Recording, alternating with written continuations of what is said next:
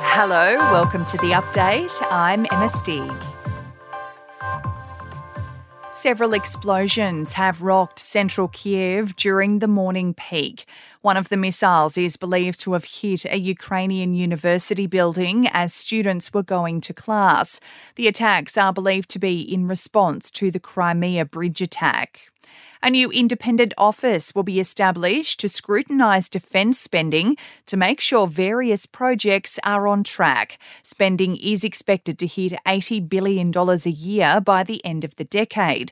Defence Minister Richard Marles says Australia is facing an increased strategic threat. It's why it's really important that every dollar of defence spending is managed in an excellent way. We're being warned to brace for a massive hike in power prices next year.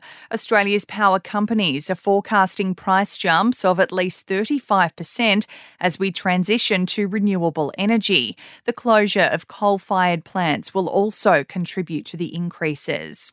An Australian man is among 10 people killed after an explosion at a petrol station in Ireland.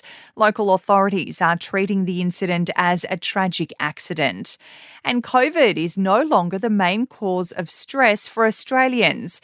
Increasing interest rates, high inflation and security issues are our main concerns, according to a recent study by Beyond Blue. In sport, the Kangaroos have held their first training session in England ahead of their Rugby League World Cup opener against Fiji. Josh Adokar is back on the rep scene and teammate Latrell Mitchell loves his input in the side. Fox is always doing something that's making the boys laugh, or when he's got his serious hat on, and he goes to footy and makes sure that everyone's on and bringing energy and making sure that everyone's doing their job as well. Melbourne ruckman Luke Jackson has got his wish and will head home to Fremantle. The Demons have agreed to the deal in exchange for 2 first-round picks from the Dockers. And Aaron Finch will return to his preferred opening position for Australia's T20 team. He'll be opening the batting in Wednesday night's clash against England. In entertainment news, Madonna has posted a TikTok that has fans talking. It's a video of her throwing her knickers in the bin with the caption, "If I miss, I'm gay." And she missed. Just a day after Elon Musk welcomed him back to Twitter, Kanye West has been locked out. It's after the rapper posted an anti-Semitic tweet breaching the platform's policies. And it doesn't look like we'll be getting a President Rock anytime soon, with Dwayne Johnson confirming he will not be running for office.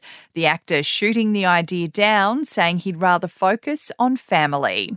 That's the latest from the Nova Podcast News team, but we'll see you tomorrow morning for another episode of The Update.